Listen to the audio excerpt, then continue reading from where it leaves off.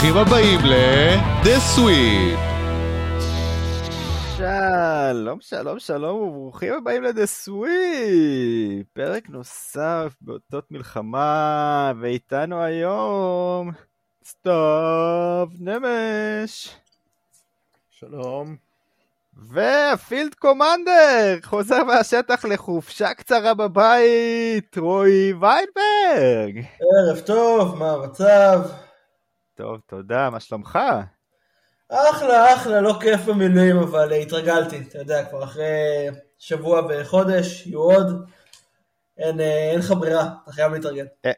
איך זה מרגיש לתת טייקים על NBA מעמדות שמירה וכדומה? מגניב, העברתם לי 2 שמירות, זה היה נורא כיף, אתה יודע אם אני יכול לתרום באיזושהי רמה. אבל עדיף האינטראקציה במציאות, אתה יודע, לא עכשיו להפליץ וללכת. יפה ביותר, בסדר, נדבר היום על קצת מה שקורה בליגה, נביא לכם איזה פאטווה, סתיו הכין כמה טיפים לויינברג החייל בחופשה. סתיו, אתה רוצה להתחיל עם רשמים? לא שאלתי אותך. הייתי רוצה, הם היו לי. אוקיי, אז בואו נתחיל ישר עם מסביב לליגה, ובואו נתחיל לדבר, נושא ראשון שאני רוצה להעלות בפניכם. ראינו את ג'יימס הארדן עובר לקליפרס, אני וסתיו קצת דיברנו על זה, אני חושב, אם אני לא טועה, אולי זה קרה אחרי, לא זוכר כבר, ופילדלפיה, בלי הארדן, יותר טובה? זה יכול להיות? כן ולא, אני רוצה קודם כל להגיד שלפני הפרק דיברנו בקבוצה שלנו, אמרתי לסתיו שהמטרה שלי בכל פרק היא לרדת גם על מרקוס סמארט וגם על אמביד, הוא אמר לי בהצלחה עם אמביד, אז הנה, קיצר, הם פתחו מעולה, ופתחו 7 מ-8 הראשונים, תאריס מקסי נראה כמו הדבר האמיתי, קפיצה אדירה, באמת גם כמנהל משחק, גם כשחקן יותר פיזי, גם כסקורר. אני חושב שהבעיה שלהם לא הייתה עונה סדירה, עם הארדן הם כאילו סיימו מקום שלישי שנה שעברה, הם היו גם מקום ראשון לפני כמה שנים בלי הארדן, הבעיה הייתה הפלייאוף, ואני לא ראיתי מהם שום דבר שגורם לי להאמין בהם בפלייאוף.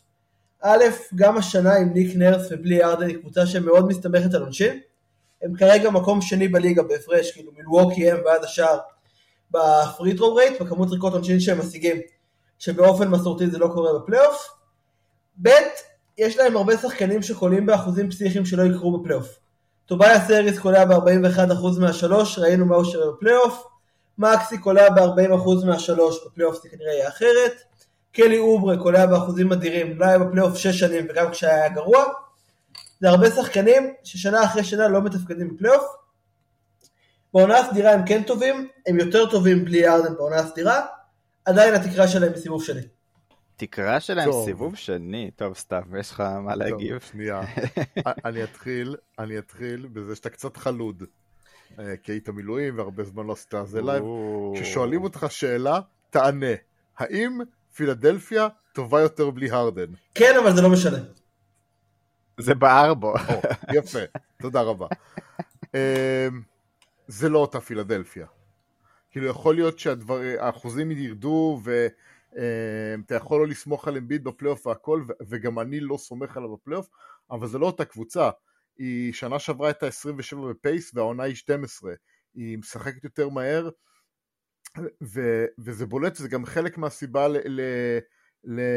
לאחוזים יותר טובים, כי בניגוד לפילדלפיה של הארדן שמאיטה את הקצב כל הזמן והכדור אצלו נמצא הרבה זמן ביד או הרבה זמן אצל אמביד ביד והמהלכים קורים לאט, פה מקסי זה שחקן שמשחק מהר ואוברה זה שחקן שפורח במשחק מהיר וגם האריס טוב לשחק מהר, וזה נותן לקבוצה זהות אחרת, שעוד פעם, אני חושב קצת, אני לא אדבר על מה זה אומר בפלייאוף אחרי 8 משחקים, ואני גם, האמון שלי לא משתנה באמביד לפי איך שהם משחקים, אבל קודם כל זה קבוצה אחרת, וכן, הם יותר טובים בלי הארדן. הארדן ששיחק אצלהם, לא הארדן התאורט. אתה לא חושב שזה מושפע מלוח המשחקים? כאילו, הסתכלתי עכשיו, המשחקים שלהם מול קבוצות טובות היו מילווקי שהם הפסידו, בוסטון שהם בקושי ניצחו, ופיניקס בלי בוקר וביל. כל השאר היו קבוצות ברמה של דטרויט, וושינגטון ופורטלנד, קבוצות שהם קמו לנו 50 ו-60 שנה שעברה. המאזן מגניב, יופי, קבוצות לא רמה, והוא יהיה גרוע גם השנה, כי אין שום סיבה להאמין MVP של העונה הסדירה, להזכירך, יתעלה בפלייאוף דווקא השנה. שוב, אני לא הולך עכשיו לעשות כתב הגנה לג'ואל אמביד, אני לא מאמין בו בפלייאוף, אני חושב שבפלייאוף הוא באופן עקבי מחרבן על עצמו, אבל אני חושב שפילדלפיה זה קבוצה אחרת, ומעניין לראות איך זה יתבטא. קצב, החלטה לשחק יותר מהר לא קשורה בהכרח רק ליריבות, וגם את היריבות הגרועות אתה צריך לנצח, וזה טוב מבחינת מומנטום. אני חושב שהם יותר טובים, אני עדיין לא מאמין באמביד, והארדן ששיחק אצלם, הוא לא גיים ברייקר כמו שהארדן שמסוגל להיות, וטייריס מקסי, אם הוא באמת זה מישהו, אז זה השותף שמעולם לא היה לאמביד. יפה, בסדר גמור, כאילו אין שתי דעות, הכל טוב. בואו נדבר על מה שוויינברג זרק לרגע באוויר. אמביד בדרך לעונת MVP נוספת? לא, יוקיץ'. היה צריך להיות שנה שעברה. לא, כי כרגע לוקה קצת יותר טוב. גם לוקה מגיע לזה, שיחק מול קבוצות פח אשפה. יוקיץ' שיחק מול קבוצות טובות, משחק בהליכה, נתן לך 14 ו-16, הוא חייב לזכות. אם הוא לא יזכה זה כי למצביעים אין מושג, אנחנו יודעים את זה כי בחרו באמביד. שנייה, רגע, וואו, מישהו בא עם מחסנית, כן, מה זה, מה עשה לך? שנייה, אנחנו כן, בדיוק, כמה משחקים סופקו. רגע, נשים דבר, אנחנו לא 10%, אפילו לא 10% בתוך העונה. בוא ניתן זמן לפציעות, ניתן זמן למגמות, ניתן זמן לדברים להשתנות. אני מסכים עם ויינברג ב100% על הקטע שיוקיץ' הוא השחקן הכי טוב, הכי מרשים בפתיחת העונה, אם אתה בוחר גם להסתכל על נגד מי הם שיחקו. לוקה הוא כרגע השחקן הכי טוב, מבחינת אם אתה לא מסתכל על הרמה, ואני כאילו, אם אתה רוצה לשער שזה ככה נגמר עד הסוף, אז עדיין לוקה יהיה MVP, כי דלס כנראה יכולים להמשיך לנצח. לוקה שיחק עד עכשיו מול שתי קבוצות פלייאוף. אחת ניצחו עכשיו את הקליפרס, שאני מניח שגם נגיע אליהם, שנראים רע עם הארדן. אחד הפסיד לדנבר. כל השאר ניצחו אחי על הספרס, על שרלוט, על אורלנדו. א', זה קבוצות שהן לא ברמה שאמור לנצח. ב', שנה שעברה הוא גם פתח עם 6-3 והגיע ל-10-10. פשוט נגמר לו האוויר והם נהיו גרועים. במקרה השנה. מסכים. שנייה, אתה מדבר על קבוצות חלשות שדלס מנצחות. אנחנו לא מדברים על דלס כמו על דנבר, אנחנו לא מדברים על דלס כמו מילואימניק, ואנחנו אפילו לא מדברים על דלס כמו פילדלפיה. דלס, מתחילת העונה, מאוד לפני שהתחילה העונה, אמרנו כמה שהם קבוצה לא טובה, כמה הם לא שמו שם את ההשקעה על דברים הנכונים, כמה אין פיט טוב בין לוקה לקיירי. בינתיים, נכון, יכול להיות שזה היה תחילת העונה שעברה, אני מזכיר שקיירי לא היה בתחילת שנה שעברה. האם יש טיפה קמצוץ של, אתה יודע, אמונה שאולי הם לומדים לשחק ביחד, שאולי קיד מתחיל להבין איך הם צריכים לשחק יותר, דריק ג'ונס ג'וניור נראה כזה נחמד פתאום, גרנט וויליאמס נראה שמוסיף קצת, דריק לייבי לדעתי עדיין גרוע, אבל... הם לא קבוצה טובה. נכון, זה מה שאני אומר, שנייה, זה מה שאני אומר, הם לא קבוצה טובה, זאת אומרת בוא לא נזלזל שהם משחקים ומנצחים קבוצות לא טובות אחרות, אוקיי? כן, אבל אף קבוצה שהם ניצחו אין לה לוקה דונצ'יץ'. אבל אז יש לה מלו בול, ויש לא יודע... למלו מדהים, אבל הוא לא לוקה. סגב, שאני מסתכל על פתיחת עונה... זה בדיוק הקבוצות... אני אמשיך. כשאני מסתכל על פתיחת עונה, אני מסתכל על שני דברים. אחד זה לוח משחקים, בטח שכמו שאמרת מחזור 8, השני זה הפאטרן. וגם השנה לוקה מנסה יותר מדי. אולי כי אין לו ברירה, אני לא בכך מאשים אותו, אבל הוא אובר מחויב לשים 40-50 נקודות, שנצח קבוצות שהולכות לאבד סיכוי לפלייאוף באזור האולסטאר. אני לא חושב שזה יחזיק, אני לא חושב שיש שם מספיק שיפור, ואני כן חושב שהם צריכים את הקטע הזה של מאמן. אז כן, אולי יש איזשהו שיפור, לא מספיק בשביל פלייאוף, וברגע שהם ישחקו יותר מול קבוצות פלייאוף אחרות, מה שדעתי יקרה כבר בחודש הקרוב, תהיה שם שקיעה. זה כמו שלפני שנה-שנתיים וושינגטון, ניצחה 8-12, או יוטה פתחה את שנה שעברה בהתלהבות, וכולם היו כזה, וואו, הם הולכים לשבור את הליגה, ושתי נשימו מחוץ לפליין. כל שנה יש כזאת, לא יודע כמה אנשים, השנה זה דלס. לא יודע כמה אנשים אמרו, וואו, הם הולכים, יוטה הולכים לשבור את הליגה, וכולם דיברו על, וואו, מתי זה הולך להיגמר. לא, אבל אנשים התלהבו, ולא הפתעה שהליגה אין זה דצמבר, אחי. כן, היו הפתעה, אבל אף אחד לא אמר, וואו, הם שוברים את הליגה. כל שנה יש כזאת, השנה אני חושב שזה דלס. אני לא חושב, אני מסכים עם ויינברג 100%, אני חושב שכל מי שרוצה להתלהב מדלס זה נחמד, אבל גם איך שלוקה משחק זה אנומליה ביחסית ללוקה, ובטח השחקנים האחרים שגם כך הם לא מדהימים, ושחקן כמו לוקה ינצח לך את הקבוצות שהוא ניצח, גם עם שחקנים פחות טובים ממה שיש לו, וזה לא יחזיק מקבוצות טובות. לא איך שזה נראה כרגע, אולי כאילו יקרו דברים, אבל לא. הוא מפחיד לוקה. בסדר גמור. בוא נדבר רגע על, אז דיברנו על קבוצות גרועות, פילדלפיה, דלס, קליפרס, אולי קצת. מה עם דנבר? ג'מאל מארי שוב נפצע, יהיה בחוץ כנראה עד סוף נובמבר. בינתיים אני לא רואה כל כך שזה משפיע על דנבר ויוקיץ'. אני בתחושות שלי בפלייאוף, נכון שיוקיץ' השחקן הכי טוב ביפר, ואין שני לו, והוא משחרר את כל זה, אבל ג'מאל מארי היה, אתה יודע, זה שווידא את הניצחונות, ונתן את בראש סוף רבע שלישי, רבע רביעי, ובאמת דאג לשבור את הרוח של הקבוצות המתחרות. האם זה משהו שחסר לדנבר, או יאללה, לא נורא, מנוחה קטנה למארי, ויוקיץ' יסתדר בעונה סדירה בינתיים? אני אחלק את תשובה של 2. תראה, הם לא יהיו 8-1, כאילו הם לא יעשו 8-1 בתקופה בלי מארי, אבל אם תיקח את ה-8-1 שלהם ותסתכל על זה שיוקיץ' משחק 34 דקות ומארי משחק 31 ופורטר משחק 29 דקות, תבין שכאילו הם עושים את זה בלי לשחוק את החברים. אתה מסתכל כאילו על פיניקס והדקות המטורפות שדורנט משחק, או על הקליפרס והדקות שהם שיחקו, ובשביל מעט מאוד תוצאות שהם השיגו, ודנבר עושה את הדברים האלה לא רק בקלות, אלא גם בלי לסחוף את השחקנים החשובים שלהם. אז אולי הם לא יסיימו אפילו ראשונים במערב, כי הם מרגישים מספיק בטוחים בעצמם כדי להקריב משחקים ודקות, אבל כרגע הם ביפר הקבוצה הכי מרשימה. כן, אני חושב שהם כן יסיימו, בלי שאני נכנס ללוזים. הם כן יסיימו ראשונים במערב, כי הם הקבוצה הכי טובה. גם ראיתי, אני חושב, 2-3 משחקים מלאים שלהם, ושמירות כאלה ואחרות, שזה כדורסל מדהים. הם צריכים את מארי, בטח בפלייאוף. יוקיץ' השנה זורק יותר משנה שעברה, 19 זריקות לעומת 15 בעונה הסדירה בשנה שעברה, אבל העונה הסדירה זה מחזיק, בטח שיש להם כל כך הרבה שחקני משנה, באמת, קריסטיאן בראון, פייטון ווטסון, יש עוד אחד שברח לי השם שלו, מתחיל בשין, גם שמאל. סטרוטר. מי? סטרוטר, ג'וליאן סטרוטר. כן, שהוא עולה מעולה מהספסל, כי יש להם איזשהו סיסטם שבשבילה השחקן הכי חשוב זה יוקיץ'. הם צריכים את שניהם, מארי יחזור, זה פציעה שדעתי עוד 2-3, לא עכשיו חודשים. אבל זה פשוט מספיק, עם קבוצה ממש טובה והשחקן הכי טוב באקו. זה הגיע למצב שכבר משעמם לראות אותם מנצחים. בוא נדבר רגע, יש לך לעצור את יוקיץ'? כאילו חייבת להיות איזושהי שיטה. חייב להגיע רגע שמישהו מפצח את זה. ראינו נגד לייקרס שהשימור קצת הקשה לה, מישהו שם משהו צריך, אתם יודעים, כרגע הוא באמת עם המסה הגדולה שלו והיכולת קליעה המופלאה שלו ומסירה וראיית משחק והכל, הוא פשוט משתק קבוצות, כי הוא או קולע עליך או מעיף אותך מחסת צבע ושם 2 קלות, או שהוא מוציא את זה לשחקן הפנוי כשאתה עושה עליו דאבל טים.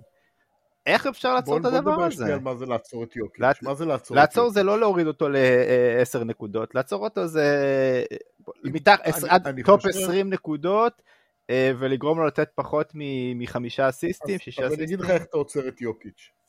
ברמה של עוד פעם, אי אפשר לעצור אותו. אבל להפריע לו ולגרום לו לשחק פחות מדהים משהו משחק אחד, אני משער שבסדרת פלייאוף מול סנטר מאוד טוב בהתקפה, ושגם שומר טוב, זה פשוט יעייף אותו.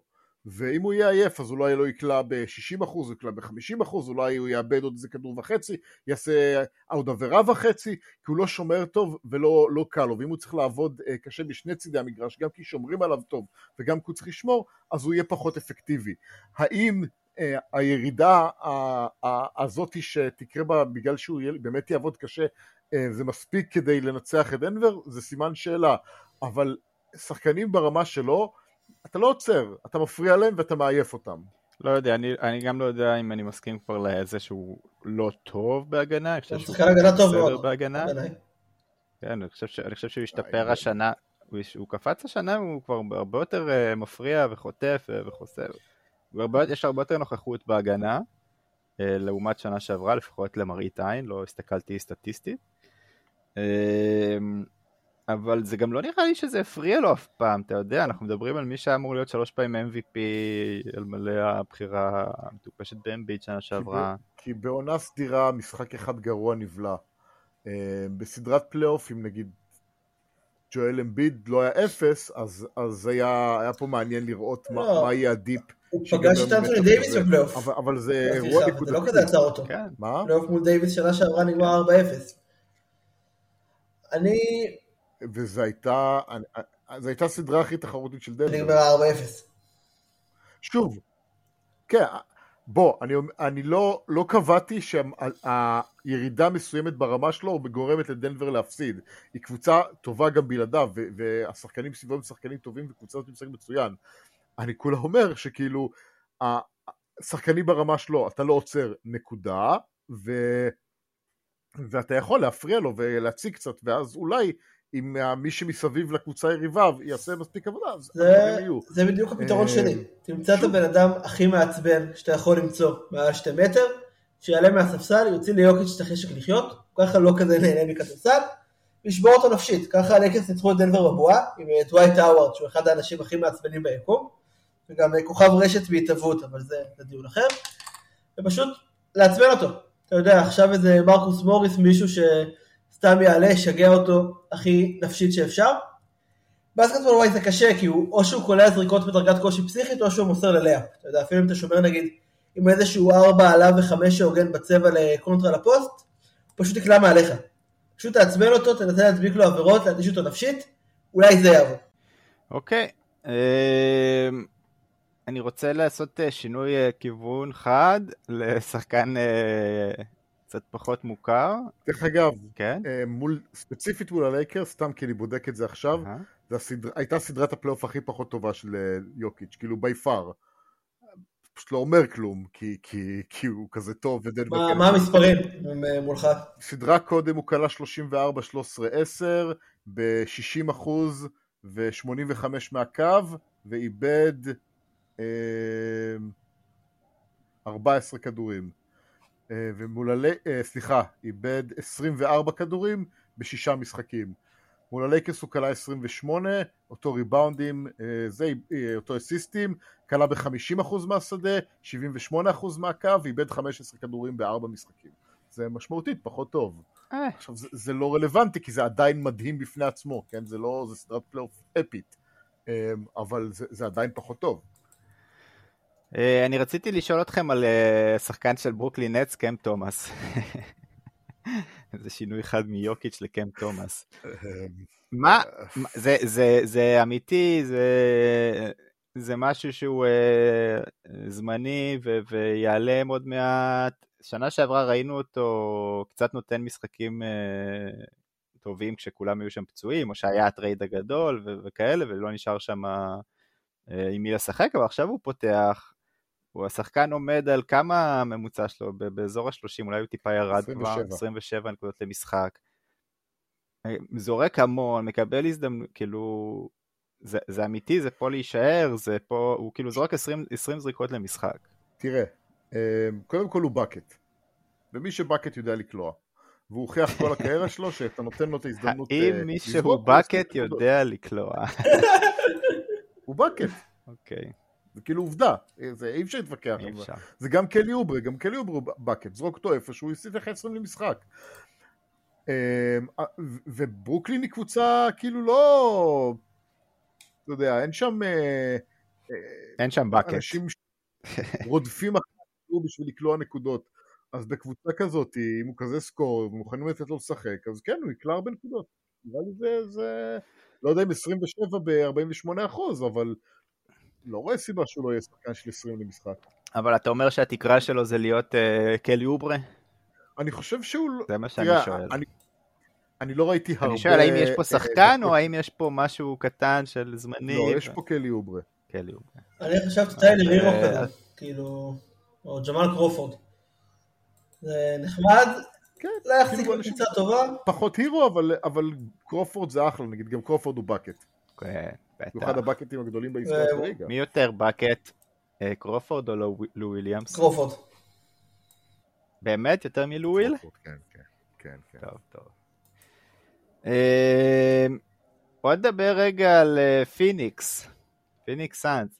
היא גרועה כמו שצפינו, ויינברג, אתה לא היית, אני חושב, בפרקים, אבל אני וסתיו מאוד צפינו להם עונה לא מוצלחת, אבל הם לא גרועים מהסיבות שאמרנו. שלושת הכוכבים בכלל לא משחקים ביחד. אין לנו, היה להם משחק אחד, עדיין לא שיחקו שלושתם, נכון? עוד לא. שהיה להם משחק, עדיין לא. עוד לא. והם לא טובים מספיק, כמו שאמרתם, מפסידים ולקבוצות לא כל כך טובות, הפסידו אני חושב לשרלוט וכל מיני דברים מביכים כאלה. מה יהיה עם פיניקס? האם זה משהו שצפוי להשתפר? יש נתון אחד שאני מסתכל עליו ומלחיץ אותי. כן. נתון אחד. כן. קווין דורנט 37 דקות. אוקיי. בלי לפספס משחק עם back to back. אתה אומר השעון מתקתק.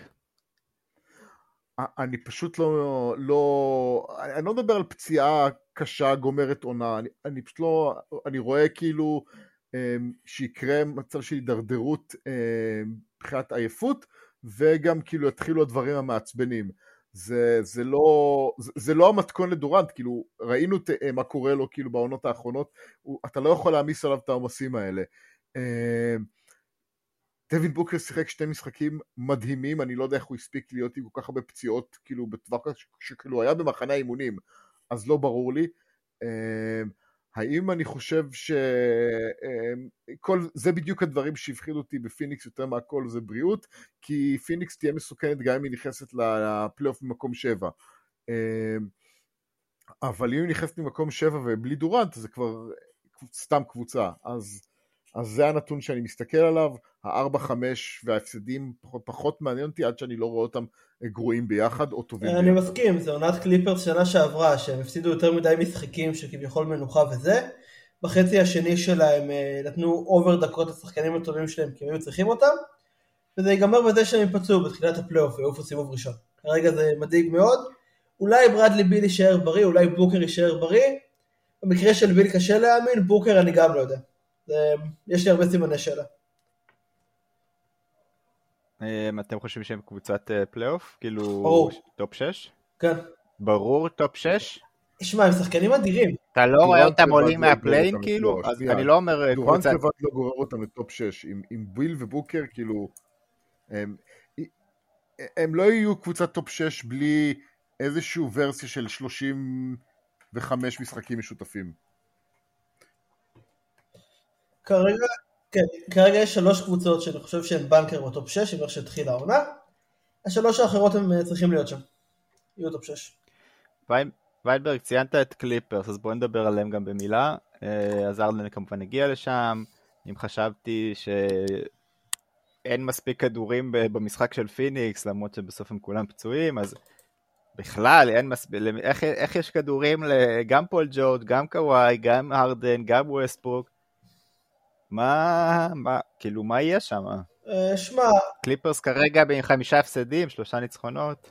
הארדן אמר שהוא הגיע I am the system, טיירון לו אמר אתה צריך off the ball, אתה חייב ללכת עם הארדן, אני חושב שהוא צריך לקבל את הכדור, להוביל את הקבוצה, ווסטברוק 5 שנייה, שימצאו מישהו אחר, עדיף טרנס מן, הרגע הוא פצוע על דעתי, אז שחקן אחר שקולע שלשות שיעשה הגנה במקומו, ושיתנו לארדן להוביל, בשביל זה הוא שם, אחרת זה באמת 4-5 לא נוגע בכדור, והמספרים שלו בקליפרס כרגע לא טובים. במשחק האחרון שלו, כאילו מול הטרחה מול דלס, 14 נקודות, 6 טריקות, 3 אסיסטים. לא הביאו אותו בשביל זה. הביאו אותו בשביל להוביל התקפה, צריך לקבל את הכדור, עם כל אהבתי לווסטברוק. וייבר, קודם כל רק תפסיק לשחק עם הקובייה שם, כי זה... מכבד את זה סורוס? זה יהיה לי מלא עבודת עריכה. אוקיי. קובע גם שתשאיר את המשפט הזה בפרק, זה מוסיף וייב. שני המשחקים שהראשונים של הארדן קליפרס היו מסריחים. עכשיו זה כאילו לא פייר להגיד, כאילו בוא נראה תן לשחק, אבל... בדיוק, אבל זה פשוט כאילו נראה, הקבוצה קיבלה סתירה שהוא הגיע פתאום שכחו לשחק כדורסל ביחד, כולם נראים פחות טוב מאז שהוא הגיע. 3 הפסדים. אי אפשר לשחק עם ווסטברוק, הארדן, פול ג'ורג' וקוואי לנארד ביחד, זה לא יכול לעבוד, וווסטברוק הוא האיש צריך ללכת לספסל, אבל המחשבה שקוואי ופול ג'ורג' יהפכו להיות אנשים שיעמדו בפינות בזמן שהארדן מקפיץ 18 שניות, מחרידה בעיניי. כאילו, מצד אחד אתה אומר, הבאת את הארדן בשביל לתת לו להיות הארדן, מצד שני אתה נותן לארדן להיות הארדן, אתה גומר את שני השחקנים שהיו הכי טובים שלך, ופתחו את העונה טוב ביכולת אישית כל אחד בפני עצמו.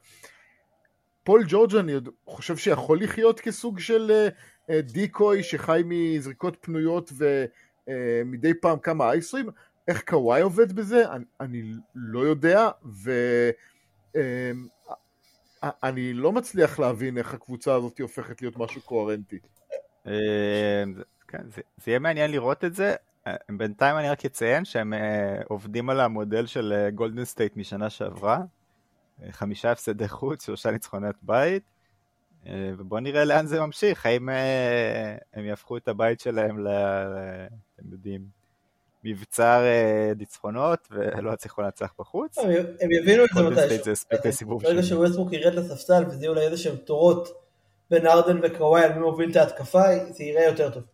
ג'ורג' באמת שחקן שיודע לשחק אוף דה בול, קוואי לא צריך, הוא השחקן הכי טוב של הקליפרס. אבל גם מה שאתה מתאר, וויינברג, גם מה שאתה מתאר זה כאילו תורות. וקבוצות בשיטה הזאת לא לוקחות עדיפות. זה לא מחזיק. כאילו, זה לא, צריך איזשהו משהו קוהרנטי שעובד ביחד, ולא, בהתקפה הזאת אני סתם יעמוד הפינה, ואתה תקפיץ 18 שניות, ובהתקפה הבאה זה יהיה אני. זה כאילו, בדרך כלל יש לזה תקרה לדברים האלה. ואני בטוח שמתישהו הקליפרס יהיו יותר טובים, ואנחנו נראה משחקים טובים של הארדן ופול ג'ורג' וקוואי וכולם ביחד, ויהיה בסדר, אבל להוציא מזה סיסטם התקפי, יש אפס סיכוי. כן, ופה נכנס טיירון לו, שהוא באמת אחד מהמנהלי משחק הכי טובים ב-NBA, והם לוחש לשחקנים בתיאוריה.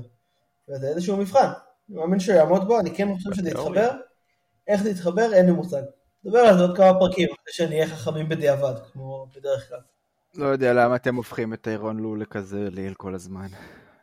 טוב פעם, לא יודע אם הוא עדיין בכזה, יודע איך להתנהל עם כל כך הרבה כוכבים. זה לא ריאלי כבר. בסדר, בוא נעשה ברייק לפאטווה. כן. ועכשיו הגיע הזמן לפאטווה. Fact of the week. ברייק קטן לפאטווה, ואז נמשיך עם כל השאר. אני אתן לכם משהו קטן.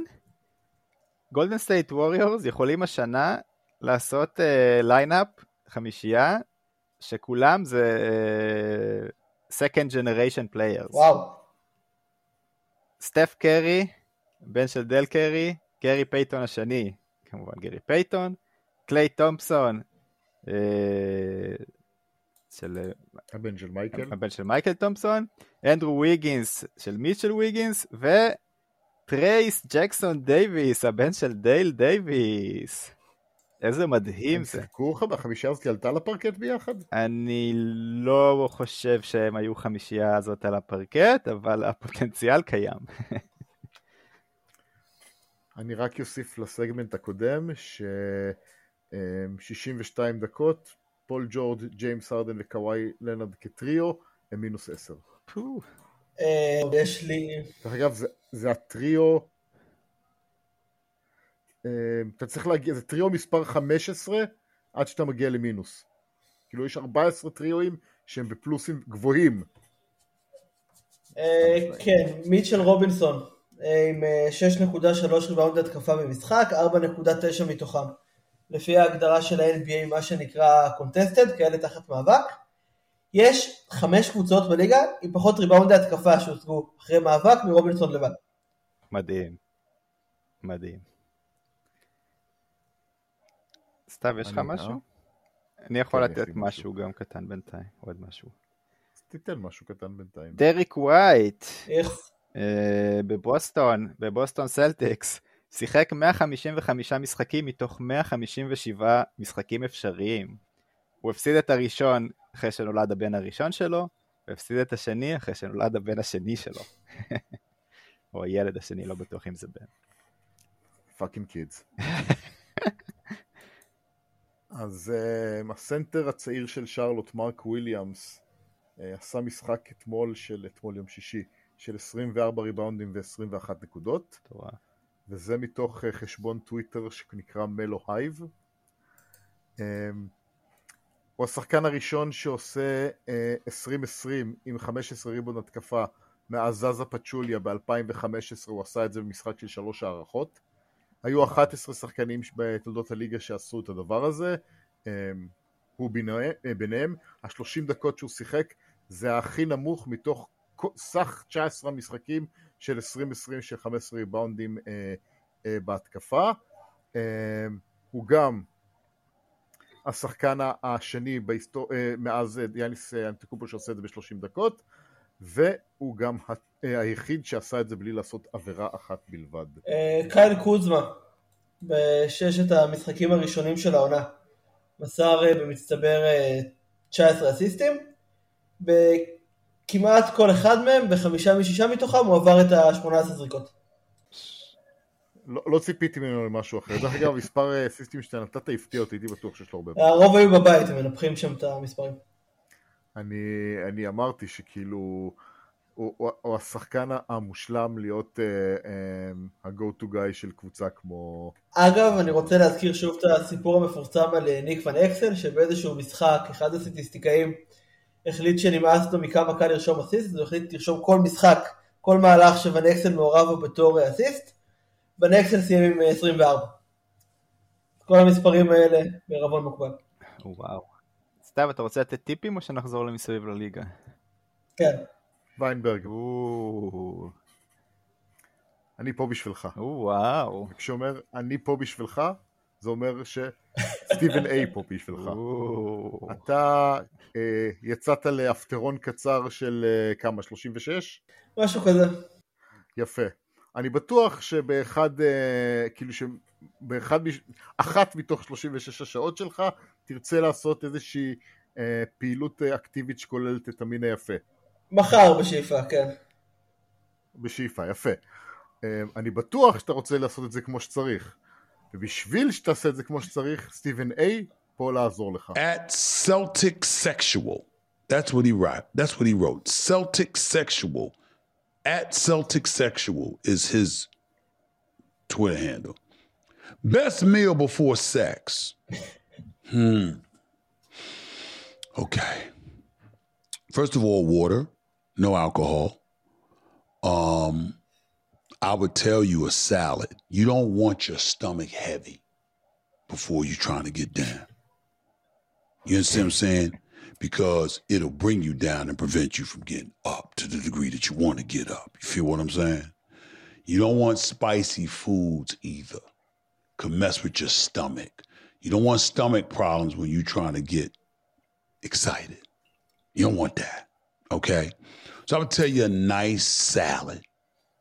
That's what I would tell you. It could be a little roughish. I know you think it's a little roughish, but you know what the best thing to do? Protein drink. Protein drink. But not something that's going to lay in your stomach. You know what I mean? And water, because you want the blood circulating in all the right places at all the right times. That would be my advice to you. So really, it's not really a meal at all. You want to eat that. איזה טיפ. Not before. עכשיו... איזה עמדה הוא ישאיר פנויה לפרשנים, אתה מבין? ככה הוא היה פרשן NBA, אחרי זה הוא פרשן כללי, עכשיו הוא כבר פרשן לזוגיות וחיי מין. כאילו, איפה, מי יכול כבר להיות פרשן? אחרי שיבוא סטיבן איי ויקח את התפקיד. עכשיו, זה טוב גם לך, הטיפ הבא יהיה טוב גם לך ויינברג, כי אני בטוח אתה יודע, אני לא רוצה לתת מידע מסווג, אבל אתה לא עסוק כל הזמן. כשיש הרבה זמן פנוי, נוטים לעשות שיחות שמגיעות למקומות פחות קונבנציונליים, וגם לפעמים אתה עושה את זה למי שבקהל שלנו שהוא אינו ויינברג, ולפעמים כאילו יושב באיזושהי ישיבה, ותמיד עולה שאלה כמו נגיד, מה עושים כשפוגשים חייזרים, או מי הבן אדם הנכון לשלוח, לתת, כאילו, לפגש ראשון עם החייזרים.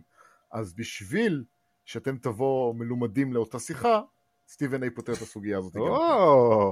@_Guerreros, Guerreros. If aliens were to come down to Earth and we had to send one person to go greet them, who would be your ideal human ambassador?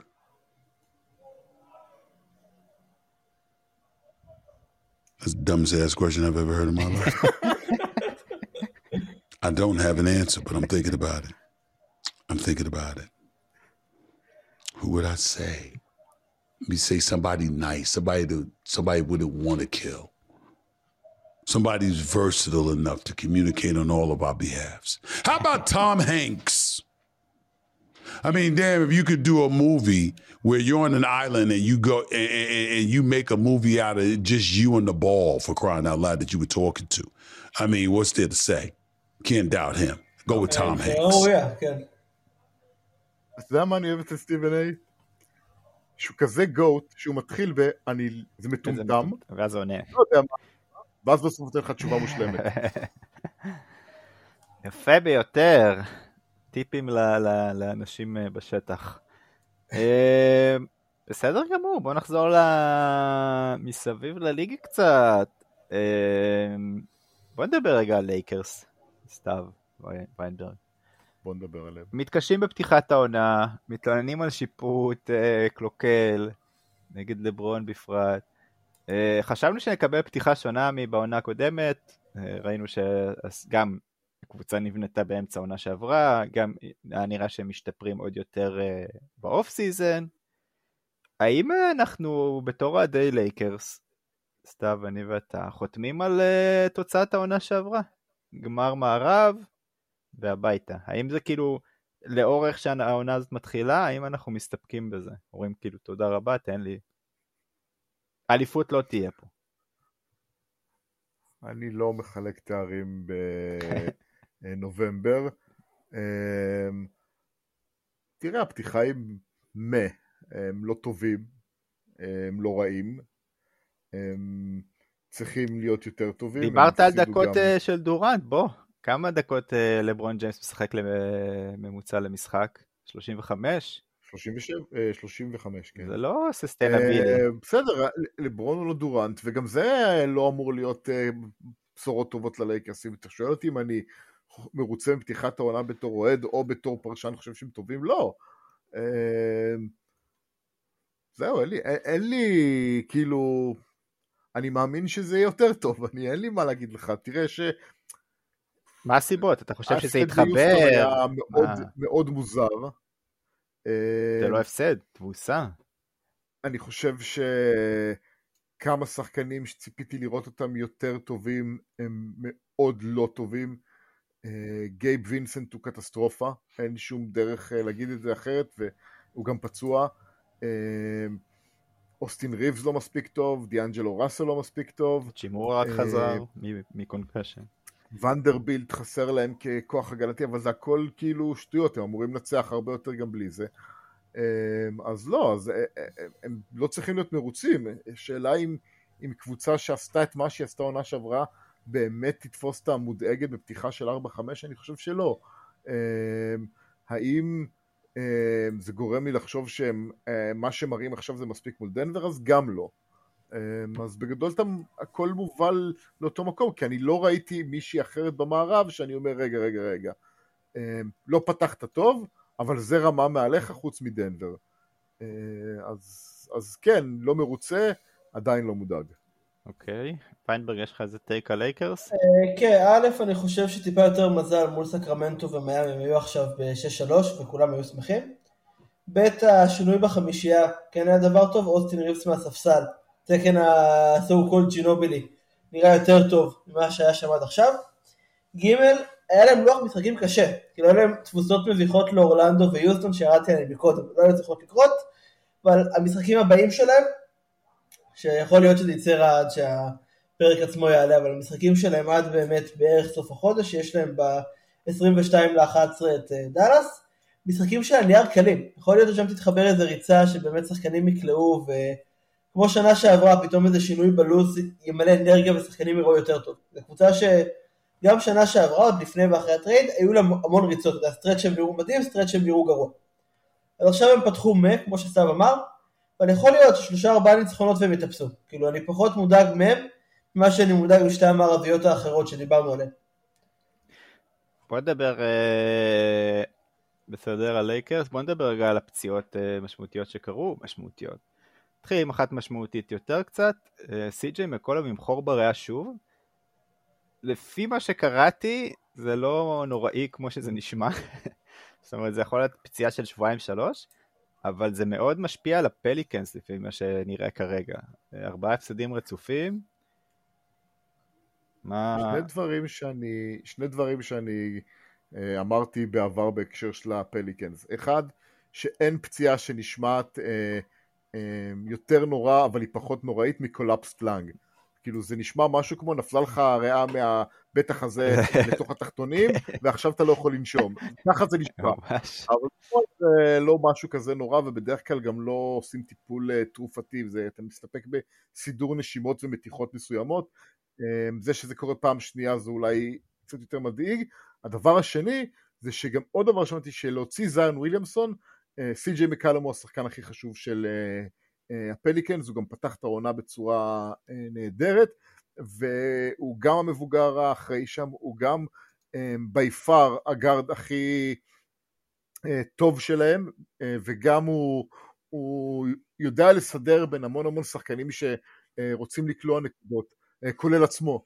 אז בהיעדר שלו, ההיעדרות שלו היא לא תהיה קלה לניו אורלינס להתמודד איתה, אבל אני חושב שראינו מספיק כדי לראות שהיא תהיה קבוצה, שהיא אחלה קבוצה, וסימני השאלה הרגילים סביבם, אבל הם כן יראו טוב עד שפתאום הם יהיו צריכים לקבל דקות משמעותיות מדייסון דניאלס וג'ורדן הוקינס.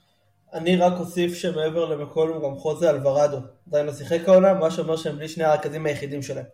יכול להיות שאם אלוורדו משחק, לא מפסידים את כל המשחקים האלה באותה דרך, כי היה שם מישהו שיודע למצוא. אוקיי, הפציעה השנייה, רוברט וויליאמס מפורטלנד, חשבה מבוסטון, מחליט ללכת על ניתוח בברך, וכנראה מסיים את העונה. מה, כאילו, זה לא מפתיע אותי, זה לא כזה מעניין גם, כאילו, זה כבר לא בוסטון, וגם, אם דיברנו על שחקנים פציעים, זה כאילו, זה שחקנים שנפצעים יותר מדי קשה, יותר מדי פעמים. זה לא סתם שחקן שנפצע, זה שחקן שהיה לו שעון חול מתקתק לגבי פציעה נוספת משמעותית עם סימן של הקריירה שלו, הבעיות שלו היו כרוניות, ובגלל זה בוסטון, הוא לעולם לא צריך לשחק דקות משמעותיות ומשחקים ברצף, כי הבעיות שלו הן קבועות, סליחה שאני לא זוכר את הבעיה הספציפית, אבל זה בעיה כרונית שלא הייתה נפטרת, אלא הייתה אפשר לנהל אותה, ובסוף הייתה אומרת כאילו, פה סיימנו. כן. אז זה מאוד עצוב, כי זה בסה לשחקן שסך הכל הוא יש לו המון פלוסים, זה, אם אני צריך להגיד את זה, כאילו, כי זה עדיין כדורסל, עדיין עסק, אז זה בסה לפורטלנד שאיבדו נכס, שהם יכלו להעביר אותו לקבוצה שרוצה עוד שומר טוב לגבוהים, אבל כמו שאמרת, אי אפשר להיות מופתע, היא פציעה חסרת משמעות מבחינת הסטורי ליינס ואיך שהעונה הזאת מתפתחת, כי פורטלנד היא אמרנו את זה, היא אחת מהחלשות בליגה. אני מסכים. יש שני דברים להגיד על הפציעה הזאת, ברשותך. אוקיי, כן, בטח. א', תחילת שנה הבאה טיימלורד יהיה בין 27, אני לא בטוח שבעוד 4 שנים הוא בליגה. ב', סנטר עם רקורד פציע שעובר לפורטלנד, זה כמו אנשים שעוברים לרחוב אלם. לא עושים את זה. מעט מדי, תברחו. גם מה שקרה פה. זה מזכיר לי נורא, באופן קצת שונה, אבל זה מזכיר לי מאוד את ג'ונתן אייזיק. כאילו נכון שיש הבדל מאוד גדול בין השחקנים, אבל כל אחד כזה עם תחומים שהוא מאוד יעיל בהם ומאוד טוב בהם, ושניהם עם פציעות שחוזרות על עצמן וגורמות להם להפסיד עונות שלמות, וכביכול צעירים ומוכשרים. שנייה, השאלה שלי היא, האם אתה יכול למצוא פוזיציה לשחקן במועדון, שבאמת ייתן 10 דקות למשחק? כאילו הטיים לימיט שלו יהיה קבוע, הוא לא עובר 14, גג 15, לא משנה מה קורה וכמה הוא טוב, אתה מוריד אותו אחרי 15 דקות למשחק, כי זה הלימיט הפיזי שלו. האם אנחנו יכולים לראות בעתיד שחקנים שכביכול משחקים מצוין כשהם משחקים, אבל מקבלים הגבלת דקות קבועה, כרונית, כמו שאתה קורא לפציעות האלה, ושזה יהיה מקובל. אתה יכול לשחק עם שחקן 10 דקות, השאלה כמה השחקן של 10 דקות הזה עולה לך. אם נגיד, סתם אני אומר, קוואי לנארד הוא מדהים, ואתה מקבל 10 דקות של כמה שהוא מדהים, אבל זה כל מה שאתה מקבל. אתה לא תהיה מוכן לשלם על זה כמה שלא יהיו מדהימות ה10 דקות האלה, יותר מינימום פלוס. אבל אנחנו לא מדברים על שחקנים בקליבר של קוואי לנארד. אז יש לך כל קבוצה יש שחקן שמשחק 10 דקות למשחק. מה הסיפור פה? שהוא לעולם לא יקבל 12? זה לא מעניין. כמה שחקנים יש לך עם כאילו פוטנציאל כזה גבוה?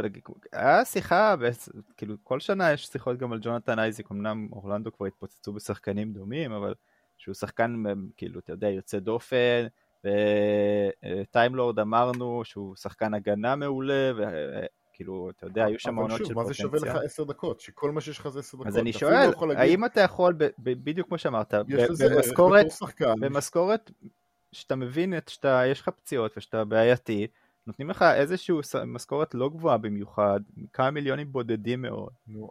האם אתה... אבל אני לא מבין מה אתה שואל פה, סלח לי, אני לא מבין את הדיון. אין לך שחקנים כאלה, אין לך שחקנים כאלה שהם עם פוטנציאל כל כך גבוה, שיכולים לתרום פתאום כל כך הרבה, אבל עדיין להישאר ברמת ה-10 דקות.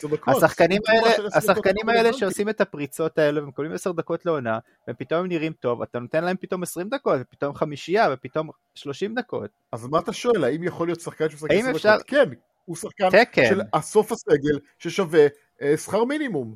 מה הדיון? אבל השאלה אם קבוצות יעשו את זה, כי תמיד כששחקן כזה חוזר מפציעה, תן את הדוגמה שוב של ג'ונתן אייזיק, הם נותנים לו 20 דקות פתאום, ופתאום 22, ובום, הוא נפצע. אבל הם לא יחתימו אותו כשחקן של 22 דקות. אבל הוא שם כרגע, סתם, כאילו כרגע הוא בחוזה. אתה לא... אני לא מבין אותך, לא מעניין אותי להמשיך לדיון הזה.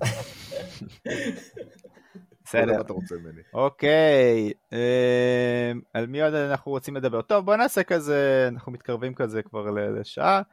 מי הכי הפתיע אתכם עד עכשיו? קבוצה? הפתיע. הכל כולל הכל. אינדיאנה. חשבתם 1, יצא 2. אינדיאנה, לא חשבתי שיהיה כזה כיף לראות אותם, לא חשבתי שהיה לי ברטון. פלור ג'נרל כזה טוב, כן חשבתי שטופין יהיה גרוע, או לא גרוע בינוני. קבוצה באמת שכמעט כל משחק מישהי קולט מעל 120 נקודות, ניצחו 4 מ-5 האחרונים מול קבוצות טובות, במאזן 6-3, והלוואי שזה ימשיך, בשונה משנה שעברה. עם חמישייה צעירה יחסית. אוקיי, סתיו. אני מופתע מדלס, אבל כאילו אתם אומרים את כל מה שאתם אומרים, אבל אני עדיין הכי מפתיע אותי. אני מופתע. לא חשבתי שגם לוקה יצליח להיות כל כך טוב על התחלה. מי אני מופתע? מופתע לטובה. אני אגיד נגיד... אגב, מלגה ביוסטון? מקום 5 שיחקו כאילו לוז הכי קל בליגה, אבל כאילו, ואני חשבתי שהם לא יהיו כאלה גרועים. אני אגיד אטלנטה. אגב, מינסוטה, מקום 3 במערב, ציפיתם שימו... אני יותר מופתע משחקנים מאשר מקבוצות. בסדר. אני שמח, אבל זאת לא השאלה. אתה לא יכול לגעור בוויינברג בתחילת הפרק שהוא עונה על דברים שלא שואלים אותו, ואז... אטלנטה. מי הכי מאכזבת? מי הכי מאכזבת? ממפיס מאכזבים אתכם? בוא נשאל את זה ככה. כן, לא חשבתי שזה יהיה כזה גרוע. תכננתי לגעת בהם בהמשך אם אתה מכניס את השרומוס שלי בליינאפ. לא חשבתי שזה קבוצה של 1-8. חשבתי שזה יראה טיפה יותר טוב, בעיקר בהגנה. אוקיי. לא יודע. אני מאוכזב קצת מקליבלנד. קצת לא מסודרים. גם ציפיתי לי יותר. ומיטשל פתח את העונה טוב, אגב. כן, כאילו משהו שם... פצוע, אבל... אוקיי, שחקן שלא ציפיתם שיהיה כל כך טוב? מקסי וברנס. אני ג'יילן ג'ונסון. ג'יילן מקדניאלס. ג'יילן ג'ונסון מאטלנטה. כן, מצוין. מאוד הפתיע אותי. מדהים, משחק עם ביטחון כאילו, זה וטרן. שחקן שלא ציפיתם שיהיה כל כך גרוע? מי הכי גרוע בליגה בינתיים? שאלה טובה. האמת היא, יש לי תשובה מעולה, סקוט אנדרסון.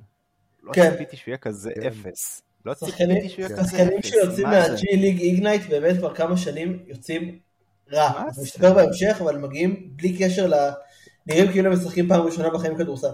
נראה מזעזע. מה זה? יאללה, ויינברג. בוא ניתן לך איזה פתיח לשרומז המפורסם, בוא נראה מה יצא מריברסייד. הפתיח המיתולוגי. הופה!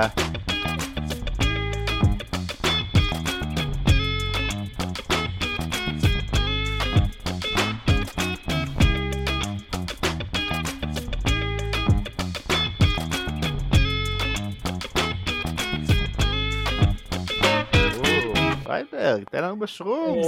קיצר, תחילת עונה, הכל מוקדם, דברים יכולים לעלות, לרדת, אבל אני כן חושב שהעונה הזאת בינתיים משנה הרבה ממה שחשבנו על הגנה, בעיקר על הקטע של שחקן ההגנה, שזה מראש פרס די מטומטם, ועל ההשפעה של שחקן אישי בהכרח על ההגנה של הקבוצה שלו. זה מתחיל, כמו שאמרתי מקודם, בממפיס, קבוצה שיש לה שני שחקני ההגנה של העונה האחרונים, ג'ארן ג'קסון ג'וניור ומרקוס סמארט, ובכל זאת, כרגע, אחרי לוח לא טוב, עם ניצחון 1 מ9 משחקים, והגנה ממוצעת, מקום 16 בליגה. רוב הבעיות שלהם בעיקר בהתקפה, כי באמת סמארט לא פליימקר, וכל השחקני משנה שם לא מצליחים להתעלות כמו בשנה שעברה, וגם בהגנה, הם לא עוצרים אף אחד, הם קבוצות מילוניות תופרות אותם, קולים מולם ביעילות גבוהה, הם באמת נראים הרבה פחות טוב ממה שחשבנו. והשאלה פה, אם באמת הפרס של ה-Defensive Player of the Year, אשכרה משפיע, כי בסוף גם סמארט וגם טריפל ג'יי, היו שחקנים מערכות הגנתיות טובות מאוד. סמארט לא היה זוכה בפרס בלי אורפורד לידו, ג'קסון ג'וניור והעבירות לא היו זוכים בזה בלי סטיבן אדמס שישים את הגב לידם. זה גרם לי לחשוב באמת איך אנחנו מסתכלים על הפרס, ומכאן לקבוצת הגנה השנייה הכי טובה בליגה כרגע, מינסוטה, ששם ההגנה בעיניי מתחלקת לשלושה שחקנים.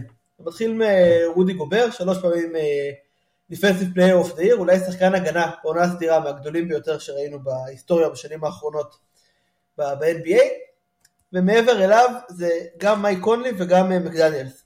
שמקדניאלס באמת המספרים מדהימים, גם רואים אותו משתי כוכבים, הגנה אישית מדהימה, אבל אני חושב שמי שהכי משפיע זה קונלי, ראינו באמת איך יוטה נראתה איתו בלעדיו, מינסוטה איתו בלעדיו, זה פשוט מישהו שמסדר שחקנים על המגרש.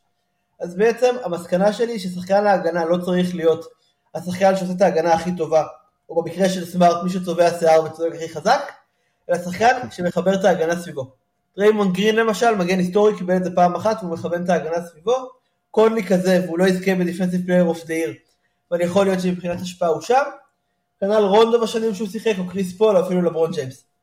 הקטע של השחקן הכי טוב בהגנה, זה לא מי ששומר בכך הכי טוב אישית, אלא מי שבונה את ההגנה הכי טובה. בסוף זה קבוצתי, וכמו שאנחנו רואים בממפיס, כישרון הגנתי אישי. אם יש כזה לסמארט וג'קסון, שלא באמת שומרים טוב בפלייאוף, לא מספיק. יפה, אני חושב שגם צריך התקפה לצד כל כן, הם לא יודעים לכלל. זה עלול לעזור. כן, זה עלול לעזור. במיוחד כשיש לך שני שחקני הגנה של העונה או whatever. יפה מאוד. חברים, איזה מילה על הסוף, לסיום, שנסגור את הפרק בנוט הזה של שחקני הגנה אינדיבידואלים, זה מטופש. אין לי בעיה, לא, עזוב. תיק טוב, סתם. סתם בא להגן על מרקוס סמארט, הבין את זה תוך כדי שהוא עלה מחשבה, באתי להגיד שיש ערך בשחקן הגנה טוב 1-1, אבל ספציפית גם סמארט לא כזה מדהים בזה. כן, גם טרייאן, גם ג'יימס הארדן וגם ג'ימי באטלר הרגו אותו בפלייאוף בשנה שעברה. ובשנה לפניו, השחקן היחיד שאשכרה היה טוב שהוא היה אמור לשמור עליו היה סטף, וגם הוא פירק אותו. כמו שאמרתי, לצבוע שיער ולצעוק חזק. יפה מאוד, לצבוע שיער ולצעוק חזק. כזה מושלם. האם לצבוע שיער ולצעוק חזק מביא לך חוזה של מיליונים? שאלה טובה, שאלה טובה. התקשורת של בוסטון. כן, תקשורת של בוסטון. בסדר חברים, תודה רבה, היה פרק נפלא, היה כיף שחזרת אלינו ויינברג, לך תהנה מהזמן הפנוי שלך שנותר לך, תקשיב לסטיבן איי, כמובן, לך תמצא את משקה הפרוטאין הקרוב לביתך, אבל לא מהאלה הכבדים, ושתה הרבה מים, תאכל אחרי מה שלא תעשה. תודה סתיו, תודה ויינברג, תודה לכם שהזנתם לנו, ונקווה שנתראה בקרוב, ושוויינברג יחזור לעוד הרבה חופשות, ואני מקווה שגם לעוד הרבה זמן זה יהיה חופשה קבועה, ובלי מילואים יותר. ויאללה, שיהיה אחלה המשך שבוע, ומשחקים מהנים לכולנו. יאללה ביי. ביי.